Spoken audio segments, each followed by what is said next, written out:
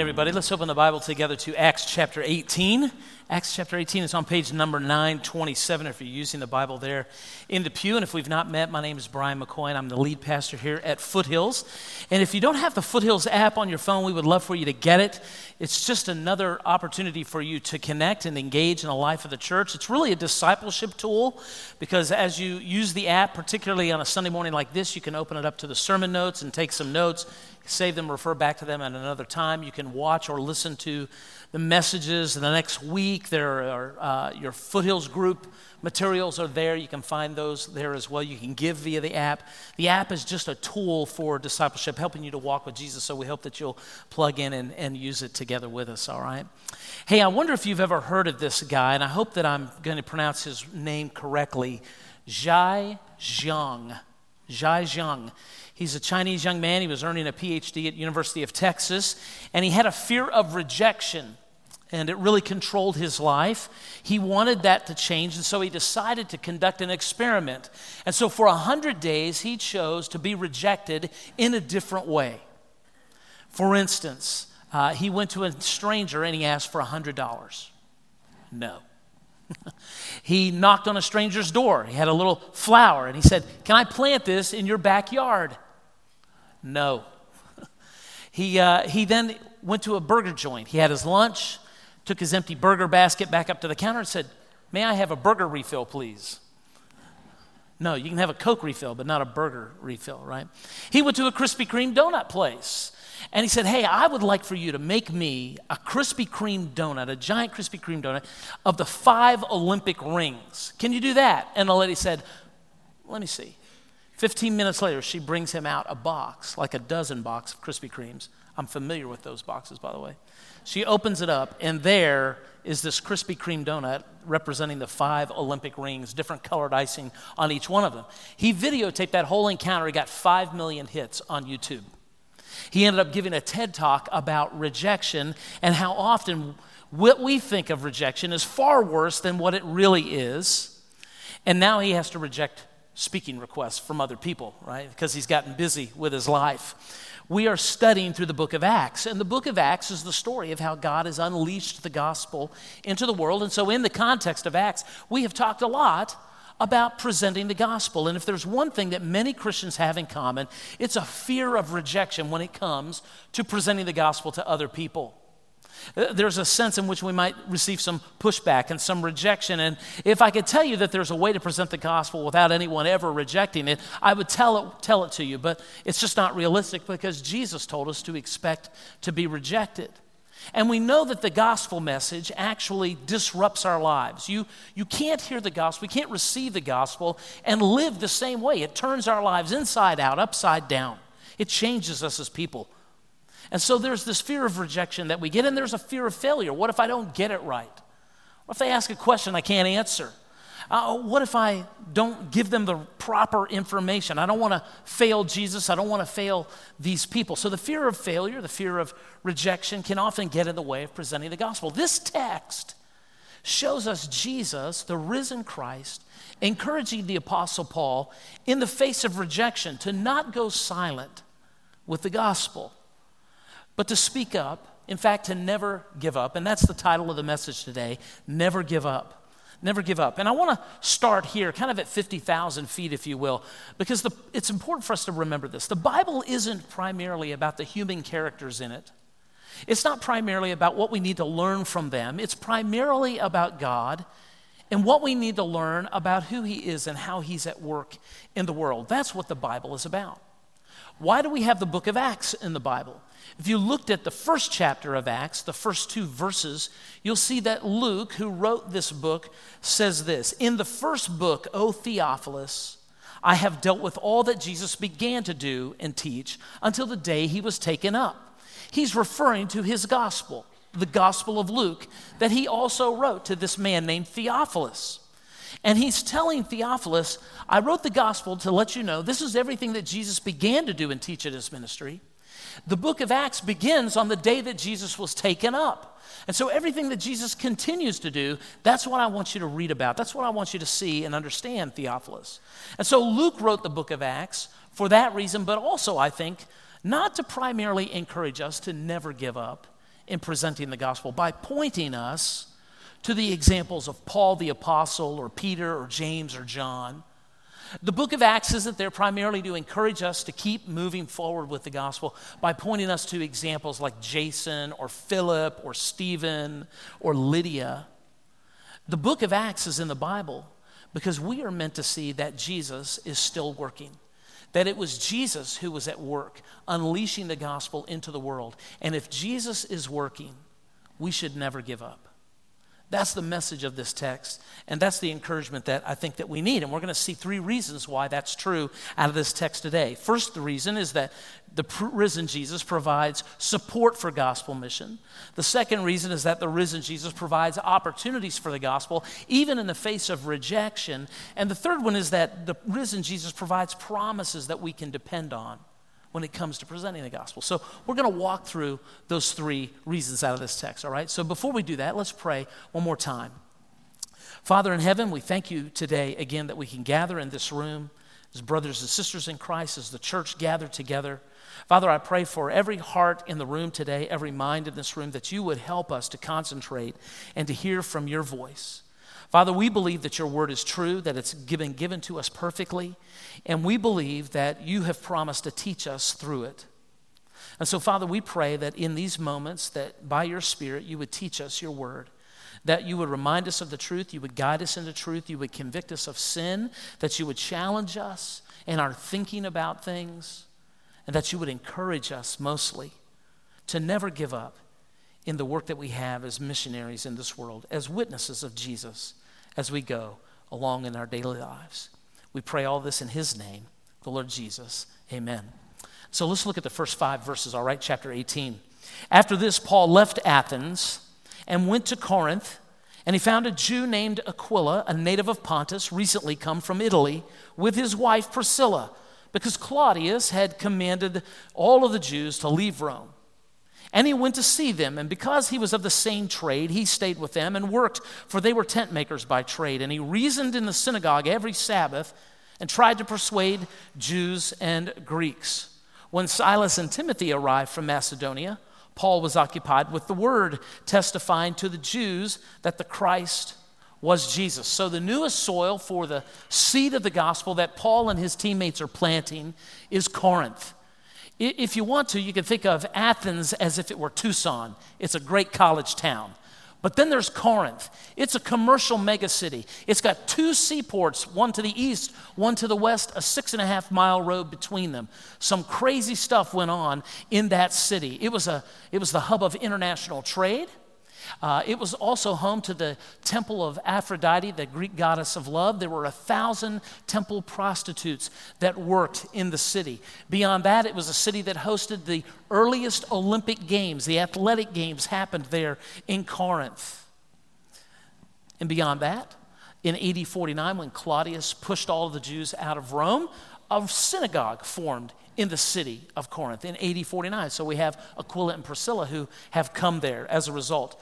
To be referred to as a Corinthian, that wasn't a compliment. To Corinthianize meant to practice immorality. That's the kind of city that Jesus wants to unleash the gospel into. That's the sort of place that he wants to see the church planted. And so how does he provide support for the gospel mission in that place? Well, he put Aquila and Priscilla there.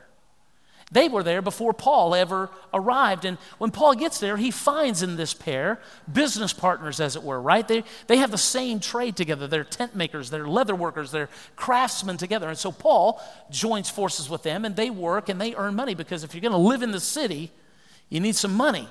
And so Paul did that. But beyond that, they were more than just business partners.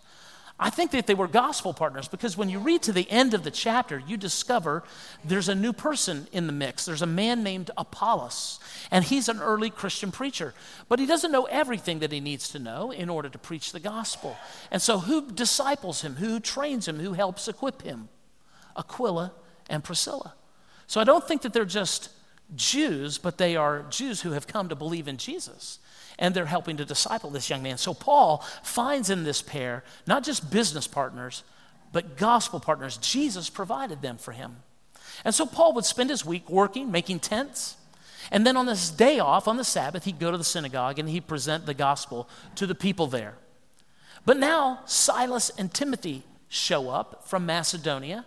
And most people believe that they show up with funds from those churches because Paul pivots. And now instead of spending every day making tents, he's now spending every day presenting the gospel. Rather than just doing that one day a week, he's doing it all week long because now they have support. Now, Silas and Timothy carried that support from Macedonia to Corinth. And the churches gave that support. But where did the churches come from? Jesus raised up those churches. Those churches were born because Jesus planted the gospel in those places. Jesus is the one that provides support for gospel mission. He's the one that makes it happen. If we want to become a church, and we do, that sends out people, that supports people, that equips people to become planters of churches, local churches, if we want to send out people and support them and encourage them who will do global missions around the world, then we can't do that on our own. Apart from Jesus, the Gospel of John tells us we can do nothing. And that's what we see happening here. It's Jesus who provides support for gospel mission. Apart from Jesus, Paul couldn't do anything in Corinth. Silas and Timothy couldn't do anything in Corinth. But he provided the support of people and of funding in order to do that. And so we've got to pray, and we've got to depend on him to send out workers into the harvest and for us to prepare them and send them and to financially support them. When you think about your own life individually as a Christian, I want you to think in terms of this and just perhaps to even say this to yourself. I'm not alone. I'm not alone in my faith in Christ in Ahwatukee. I'm not alone in my faith in Christ in the Foothills or Club West or Old Ahwatukee, wherever you live. I'm not alone. Even in my workplace, I'm not alone in my neighborhood. There are probably other people who are believers who live near to me. I'm not on my own. And ask yourself this question: who are my partners in this mission? Who are my partners? If you look around the room, you can see some of your partners. Because if you're a member of this church, then you've got some partners in the gospel. We don't do this on our own. Can you imagine me trying to carry off an event like Snowy Night on my own? I mean, 1,600, 1,700 people come onto our campus once a year for that opportunity to share Christ with people. I couldn't do that on my own, but together we can do that. Think about something like Angel Tree that we did at Christmas time, where we helped so many people, so many families, so many children. I couldn't do that on my own. But together as a church, we can partner with each other and get the gospel to tens of families that way. It's really an amazing thing that we can do together. Think beyond that, though, or perhaps in a little smaller context. Think about your Foothills group. Those people are my partners in the gospel. All right, they're the people who show up at my house once a week, and I don't lead the group, but we host the group, and when they come, they encourage me, and they support me, they pray with me, and we talk together about, hey, what has God done this week in your life? What have you seen him doing, and how can we pray for one another, and who are we trying to get the gospel to, and how can we pray for each other to do that? These people are partners together with me in the gospel, and we've been talking about these little neighborhood egg hunts. That's not just some kind of funny novelty that the staff has got nothing better to do but dream up on our spare time, right? We're trying to reach our neighborhoods and our community. And one of the best ways we think that we can do that is actually to lean into the culture just a bit and do some egg hunts, but do them through the vehicle of our Foothills groups. And so our Foothills group has decided we're going to do our egg hunts, since it meets at my home and I'm not far from the Desert Foothills Park. We're going to do it at the park. And we're going to invite the people who live all around us in our community to come, bring their kids, and come to the park and do that egg hunt with us. I know of one other Foothills group that's thinking about using this green belt right here next to the church because their group meets right here in this neighborhood. I know some groups that are going to meet and do it at the park in Club West. I don't care. It doesn't matter where your group does it. They could do it in someone's backyard or front yard for that matter. But the important thing is that we partner together to do these things. And that's really important for me because I'm a 57-year-old guy. My kids are in their 30s, and it would look really weird for me to show up at an egg hunt by myself. Nobody wants that. I don't want that, right? So it's good when I can partner together with other folks and we can lean in, right? It's important to do that. Jesus gives us those kinds of partnerships for the gospel. I'm not alone in gospel ministry. We do it together. I have a Foothills group that I can lean in together with. And even when I need financial support and those kinds of things, we lean in together. Jesus provides all of that for us. But Jesus also provides opportunities for the gospel in the face of rejection. So look at the next few verses, 6 through 8. So we've got Paul, and he's out there, and he's proclaiming the gospel, presenting the gospel. We know that he goes into the synagogue, and when he's there, look at what it says. And when they opposed and reviled him, he shook out his garments and said to them, "Your blood be on your own heads. I'm innocent. From now on, I will go to the Gentiles." And he left there, and he went to the house of a man named Titius Justus, a worshiper of God. His house was next door to the synagogue.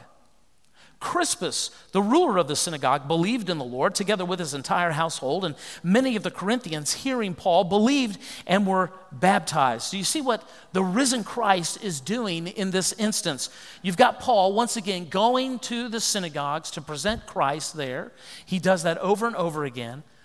But as a group, they reject him. They don't want to hear from him. They slam the door, as it were, in his face.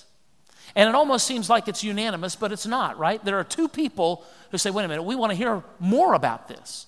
So this man, Titius Justus, who's a God-fearer, very much like Cornelius in Acts chapter 10. He's a Gentile, he's not a Jew, but he believes in the God of the Jews.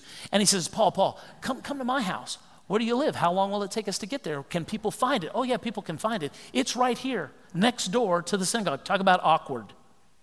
I mean, he just got kicked out of the synagogue for presenting the gospel. And now a guy from within the synagogue, this Gentile guy, who's, yes, a God-fearer and believing in the God of the Jews, he says, why don't you come next door? And so people, instead of going into the synagogue, are now going into Titius Justus's house. And one of those people is the leader of the synagogue, Crispus, who has now chosen to believe in Christ.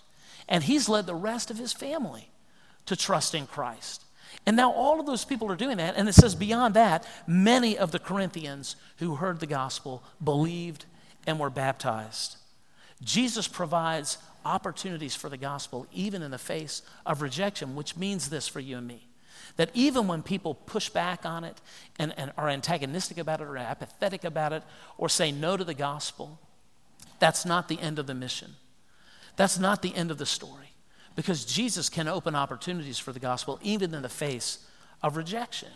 Now, what is all this business about Paul shaking out his garments and saying, "Your blood be upon your heads"? That sounds very weird. It's a very weird thing. We don't have anything like that now. It's kind of strange. What does it mean? Well, in that day, it would have been like an act of judgment. It was as if Paul was saying, you had the opportunity to do the right thing. You heard the gospel, but you rejected it. So that's it. You're not going to have that opportunity anymore. So he was shaking out his garments. It's a very similar action when we see Jesus telling his disciples to shake the dust off of their feet. And we've seen that in the book of Acts as well. We might say something like, well, I'm just going to wash my hands of this. I'm going to wash my hands of this. I'm going to be done with it. What does it mean to have blood on your hands? He says, your blood be on your own heads. Well, we know what it means to have blood on your hands. It means that you're responsible for the death of another person. Perhaps you were supposed to protect them or care for them, but they died and the blood is on your hands. You're guilty. You're not innocent. You're responsible for that. Well, in cities, ancient cities, there were walls and there were people that stood on those walls, watchmen. Their job was to stay awake. They were the early warning system for the city. If there was any danger approaching, they were supposed to wake up the population and get them safe. That's what they were there for. And Paul is kind of speaking out of that. So when he says to have blood on your own head, it's like you're responsible for your own judgment. That's what's happened here. Paul's saying, I presented the gospel to you. You've heard the gospel. You had an opportunity to be saved, but you've rejected it. I'm innocent of this. I've done my role. I've carried it out. I've carried out my responsibility. Now you're responsible for what you do with the gospel. And so two things are happening here. We see Jesus turning the rejection of the gospel by the Jews into an opportunity for the gospel to spread through the whole city of Corinth. But we also see this, and we need to kind of take this to heart, that we're responsible for what we do with the gospel as followers of Christ. But we're not responsible for what other people do with the gospel. We're responsible for what we do with the gospel. But as followers of Christ, we're not responsible for what others do with the gospel. And so we have to be careful because the pendulum can swing from one end to the other. If, like Gary, we have a conversation with someone on the street or you've been talking to a coworker or a friend or a neighbor and that person comes to faith in Jesus, if we're not careful, we might get a little prideful about that. Say, man, I was good. I can share the gospel really well. I'm so glad about it. And we pat ourselves on the back. Don't get too prideful about it. And on the other hand, when people are antagonistic and they push back and they're not interested in hearing it anymore, don't get so discouraged. Don't beat yourself up about it, right? This is the work of Jesus. We're responsible to present the gospel. We are not responsible for the results that follow. And I've heard a lot of you pray for family members and friends and coworkers, people that need to know Jesus. I've seen some of you weep over those people because it breaks your hearts. You want them to know Christ. You want them to know forgiveness and cleansing. You want them to know new life in Jesus. And those things are all good, but we have to remember that salvation is of the Lord. So we trust God because it's his work. We trust him. We present the gospel. We rejoice when people believe. And if they don't, we don't get into the pits.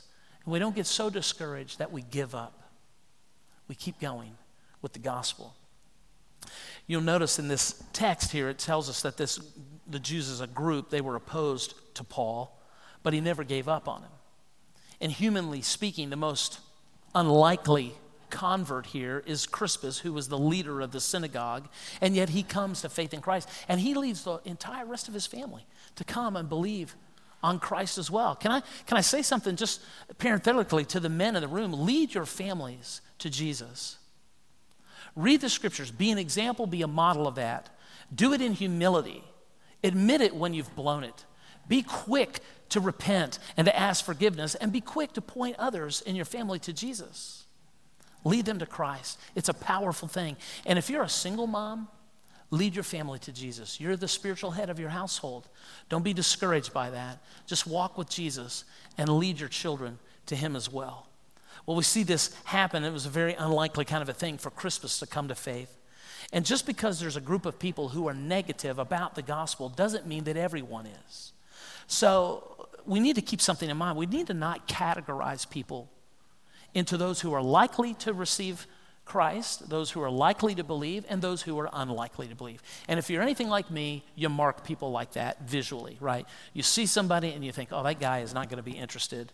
He's not going to want to hear what I have to say. He's going to push back really hard, and it's going to be a very awkward conversation, and I'm not interested in that. But this person, I think that they might actually listen to me. I think they might actually be willing to hear what I have to say. Perhaps because they've been to church or this or that, they might be likely to believe the gospel. We put people into categories, and when we do that, it either opens us up or it closes us off. And the truth of the matter is, right, didn't Jesus say that it's impossible to come to him apart from the Father working, apart from the Spirit drawing us? He did. You know what that means? We are all living under the banner of unlikely converts to Jesus. That's where we all lived before we knew Christ.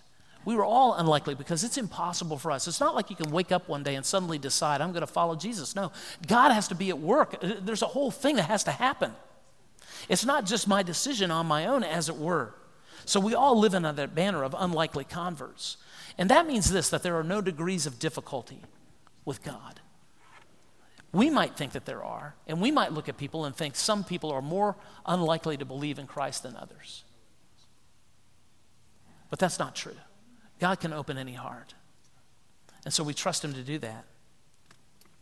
Think about it this way. Humanly speaking, Paul, what an unlikely convert to Christ.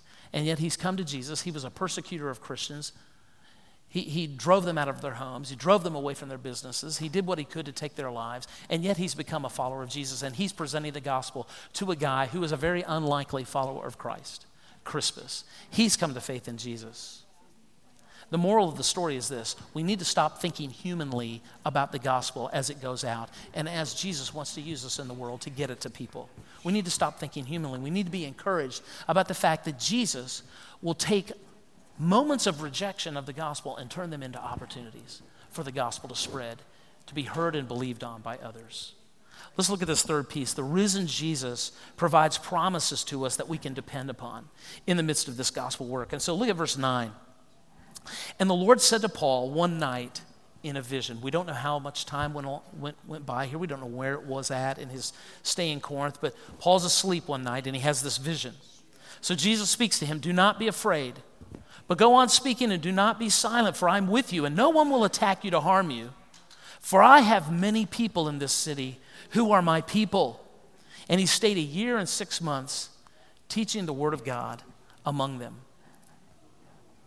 When I read that, one of the first things that comes to mind is that Paul is afraid of some of the same things that we're afraid of. He was afraid of being hurt again. He's afraid of being rejected with the gospel again. He's afraid that nothing's going to happen. There's not going to be any fruit in this ministry if I present the gospel. He's afraid of the same kinds of things. The fears that threaten to keep Paul quiet threaten to keep you and me quiet. Fears of rejection and failure. And to answer those fears, what does Jesus promise Paul? I'm with you. I'm with you. It's an echo of the Great Commission where Jesus said, go and make disciples of all the nations and baptize them in the name of the Father and the Son and the Spirit and teach them to obey everything that I've commanded you. And what? I am with you always, even to the end of the age. How would anyone ever go and make disciples and baptize them and try to teach them without knowing that Jesus was with them in the process? Apart from the presence of Jesus, the fear of failure, the fear of rejection would keep our mouths closed. It would hold us back. Why would we bother to go? You know, everywhere Paul went, he got hurt. Everywhere he went, he got beat on. In Derbe, he was stoned, I think nearly to death. In Philippi, he was beaten with rods. He was thrown into jail. This man lived a difficult life when it came to getting the gospel out. He was beat up just about everywhere he went.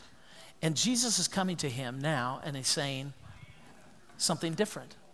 I can imagine that Paul is not lying in bed night after night in Corinth thinking, well, I'm pretty sure I know where it's going to come from because it's come from the same group of people every time before. And I'm not sure when it's going to come, but I'm sure that they're going to get up in arms with me pretty soon. They're going to get agitated enough, and maybe they'll even drum up a big crowd of people, and they're going to come from me, and I don't know whether I'm going to be stoned or beaten with rods. I don't know what's going to happen to me, but it's not going to be good. But I've been there and done that, and so it's okay. That's not the picture we should have. That's not the picture that we should have. He's afraid. It never got easy for Paul. It kept on being hard. Why do we have this text where Jesus comes to him and says, do not be afraid, if he wasn't afraid? But Jesus gives him a unique promise. We don't have this promise anywhere else in the text of the book of Acts or anywhere else in any of Paul's letters. We don't have any record that Jesus ever came to him and gave him this unique promise that, Paul, no one's going to attack you to harm you, and you're not going to have to run for your life from this place to the next. This is the only time that we know of that Jesus gives Paul this promise. So it's a unique promise to Paul, and it's unique in time for Paul. And then Jesus says this. He says, I have many people in this city who are my people. So what does that mean? I got many people in this city. They're my people. It could mean that there were many Christians in the city already. That when Paul got there were already many believers there, the people who were already trusting in Christ. But if it meant that, why would Jesus need to come to Paul and say, Paul, don't be afraid. No one's going to attack you to harm you. I have many people in this city, so keep speaking. I don't think that's it. I think what's happening here is Jesus coming to Paul and saying, I have many people in this city, Paul, and they're going to believe, they're going to turn, they're going to trust in me, but you need to speak the gospel. You need to speak the gospel. We see the sovereignty of God at work in the salvation of people. God ordains the ends and the means of salvation. That's what he does. He already has many people in the city, and yet the gospel still needs to be spoken. Beloved, you can go home this afternoon and spend a lot of time, twisting yourself into a pretzel trying to figure out how this all works. And I don't know that I could explain it to you any better. I know that God is sovereign. That when people are saved, it's a divine spirit work of the Lord to bring people from darkness into light. And it doesn't happen. God has ordained it. It doesn't happen apart from you and me sharing the gospel. So we've got to get out there and be part of it. And Jesus is promising Paul, I'm going to be with you in it. I have many people here. You're not going to be attacked to be harmed. So keep speaking. Don't give up. This is Jesus telling him this. Now look at verses 12 through 17. But when Gallio was proconsul of Achaia, the Jews made a unified attack on Paul and brought him before the tribunal. And you're probably thinking, aha, but keep reading. Saying, this man is persuading people to worship God contrary to the law. Paul was about to open his mouth when Gallio said to the Jews, "If this were a matter of wrongdoing or vicious crime, O Jews, I would have some reason to accept your complaint. But since it is a matter of questions about words and names and your own law, see to it yourselves. I refuse to be a judge of these things." And he drove them from the tribunal. And they all seized Sosthenes, the ruler of the synagogue, must be the guy replacing Crispus. So they seized him and they beat him in front of the tribunal. But Gallio paid no attention to any of this. And so who is this Gallio, right? It's a new character. Who is this guy? He's the proconsul of Achaia.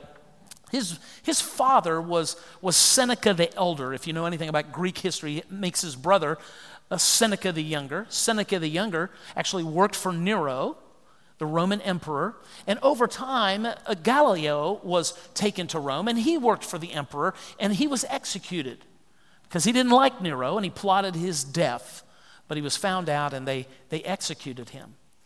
Gallio was a high-born guy, right? I mean, he was well-known across Roman society. He had this important position, this powerful position. And the Jews are jealous and angry with Paul. And so what do? They do the same thing that the Jews in Philippi did. They drag him to the civil authorities. And they make their complaint there. And they say, he's subverting our law. He's teaching things that are unlawful. And he's stirring up all this trouble. We need you to get him out of here. We need you to punish him. Philippi, Paul and Silas are beaten. They're thrown in jail by the civil authorities. What happens here? Gallio dismisses their charges, releases Paul, and poor Sosthenes becomes the scapegoat for the crowd, and they beat him. And I think this is interesting. When you go to 1 Corinthians, you're introduced to this guy, Sosthenes. So somewhere in here, Sosthenes has become a follower of Jesus, I believe. Maybe it was after he was beaten by the Jews. Maybe they didn't think his idea was so great after all, since they failed in their court. I don't know. That's all speculation. Here's the real question. Why are these verses here? Why are we all of a sudden being introduced to Gallio by name, and what is all of this about? When you read your Bible, it is helpful to ask the question, what are these verses here for? So what is this section about? Is it here to give us political advice, to inform us on how we ought to vote as Christians in our country? Is it here to teach us to rely on the government, to uphold our rights in the nation? Is it here to teach us that Jesus will make sure that the government never usurps our rights in our country? The answer is, of course, is no. No and no. That's not why this is here. You know why this is here? It's real simple. Jesus just made a promise to Paul, and we just saw the immediate fulfillment of that promise. That's why it's there. And can you imagine being a first century Christian, follower of Christ, and opening up the book of Acts and reading through it and getting this assurance that Jesus keeps his promises? Because that's what they just read, and that's what we just saw here. The immediate fulfillment of the promise to protect Paul. And that's so good. And we need to think in terms of this. Whatever it is that Jesus has called you to do, he'll be with you. That's the promise that we take from this. Remember, this was a unique promise for Paul in time. It doesn't supersede the other promises that Jesus has made us, which are difficult. Because he said, in the world you'll have tribulation. He told his followers that as you go out and you're witnesses, it's going to be difficult, and you're going to be dragged before kings and princes and others, and there's going to be conflict around the gospel all the time. That's really kind of the standing promise from Jesus. That describes for us what we can expect. But for this moment in time, for his own purposes and reasons, Jesus comes and he says, Paul, on this occasion, I'm going to protect you. I'm going to put this bubble over you. And what happens? He spends 18 months in the city of Corinth. He spent longer in Corinth than any other place he had been up to that point because of the powerful presence of Jesus protecting him and watching over him. For you and me, this promise isn't really for us, I don't think, except for the fact that Jesus says, I will be with you. And we have Jesus promising us that over and over again in the text of the scriptures. And so we can bank on that. Whatever he's called us to do, he'll be with us through it. Whether it's rejection or acceptance of the gospel, he'll never leave us alone in that. Now I want you to look at these last few verses, 18 to 23. After this, Paul stayed many days longer and then took leave of the brothers and set sail for Syria. So he's headed towards home. And with him was Priscilla and Aquila. So they fold up the shop and they're traveling with him. And at Cenchreae, Cenchreae, he had his hair cut, for he was under a vow. We don't have a lot of other information about what that was about, but we know that he's got a haircut and he's under some sort of vow. He's made a promise to the Lord about something. Maybe it has to do with fear in his life. I don't know. It says they came to Ephesus and he left them there, Aquila and Priscilla, but he himself, notice this, he himself went into the synagogue and reasoned with the Jews, and when they asked him to stay for a little longer period, he declined. But on taking leave of them, he said, I will return to you if God wills. And he set sail from Ephesus, and when he landed in Caesarea, he went up and greeted the church, and then he went down to Antioch, and after spending some time there, he departed and went from one place to the next through the region of Galatia and Phrygia, strengthening the disciples. And so this is kind of a travel log, right? It's a travel. Why is this here? We ought to ask the same question. Why do we have this little section of verses? Is it because Luke just wants us to know where Paul went next? And we can plot it on our map that I didn't give you. Or is it something else? Is it to show us that this is the end of the second missionary journey? And it is. I think this is here to remind us that we should never give up. This is the living illustration of what Jesus was doing and what he wants us to do, and that is to never give up. Did you notice that Paul leaves Corinth on a ship? He and Aquila and Priscilla, they stop in Ephesus, and he drops them off. But he's got some time before the turnaround, so what does he do? Well, I guess he could have gone to the beach, put his toes in the water, the cool waters of the Adriatic Sea. But he didn't do that. He found a synagogue, and he went in there, and he reasoned with the Jews. Every time Paul goes to the synagogue and reasons with the Jews, he meets opposition. Yes, there are some people that believe, but every single time it's hard. It never gets easy. It keeps being tough. And what does he do when he has a moment? He goes to the synagogue and he presents Jesus. Never give up. And we see it going on. And he knows, I've got this promise of Jesus. He's always with me. I want you to think about this, a little history. Between 49 and 52 AD, it's estimated that the Apostle Paul traveled 2,000 miles by foot and 1,000 miles by sea. If you've got a Fitbit or a Garmin, that's a lot of steps. That's like walking from here to my mom's home in West Virginia, 2,000 miles. It's almost 2,100 miles. We'll give him 100 miles, right? It's a long way. You imagine how hard Paul worked, how faithful he was, all the opposition that he faced, all the beatings that he took, all of that. He endured so much for the sake of the gospel. In 2 Corinthians chapter 1, I love this. The church at Corinth was struggling mightily, and he wrote back to them. He said, we work with you for your joy. He never gave up in the face of all of that. And why is that? Because it was through Jesus, through the supply of Jesus and the support of Jesus for the mission of the gospel in his life. He kept on moving forward with the gospel. He had partners in the gospel and he leaned on them. If you look through the letters of Paul in the New Testament, it's littered with the names of people who were on the team with him, who partnered with him in sharing the gospel. Jesus provided all those people. He leaned on Jesus. He looked at Jesus for all of that. Through the sovereign turning of rejections of the gospel into opportunities for the gospel, Paul never gave up. He trusted Jesus to do those kinds of things. And Jesus' presence, he remembered that he promised he would be with him. And he banked on that, that no matter what Jesus called him to do, he would never be alone in it. And so Paul was able to keep going. Paul was able to keep speaking and never give up. Because apart from Jesus, we can do nothing. And that's true today. I wonder if the fear of rejection or failure has closed your mouth in relationship to sharing the gospel with others. Has it made you timid in opening a conversation about the gospel, or maybe telling your own story of faith in Jesus with other people? I want to encourage you to look to Jesus and never give up. Who is this Jesus? He is the one who came from heaven. He's the eternal Son of God who came and he lived his life perfectly before God without any sin of his own. But he took our sins onto himself, sins that merit death penalty. And he died in our place for our sins. And he was buried in a tomb and he rose 3 days later. And when he rose, he took the sting of death and he defeated the evil one. He crushed his head and he made a way for sin to no longer have power over our lives.